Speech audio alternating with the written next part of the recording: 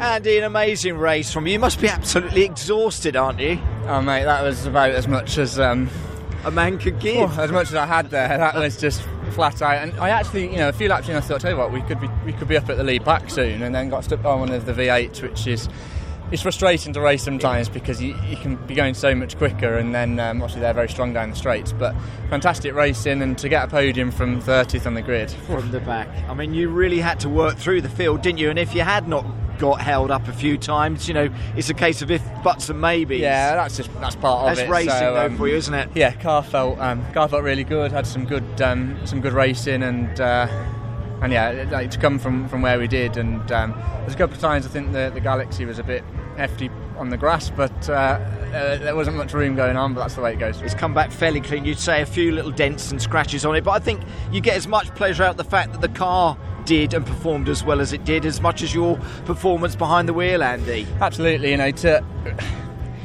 with what happened yesterday, having to go to the back of the grid, that really annoyed me because we had the two fastest Cortinas yesterday, and from my business head on, that was great. Yeah. So to come back and get a podium from where we started is obviously I drove it well, but the guys put a good car under me there. So yeah, good fun. And then over to Dad tomorrow. He starts from pole.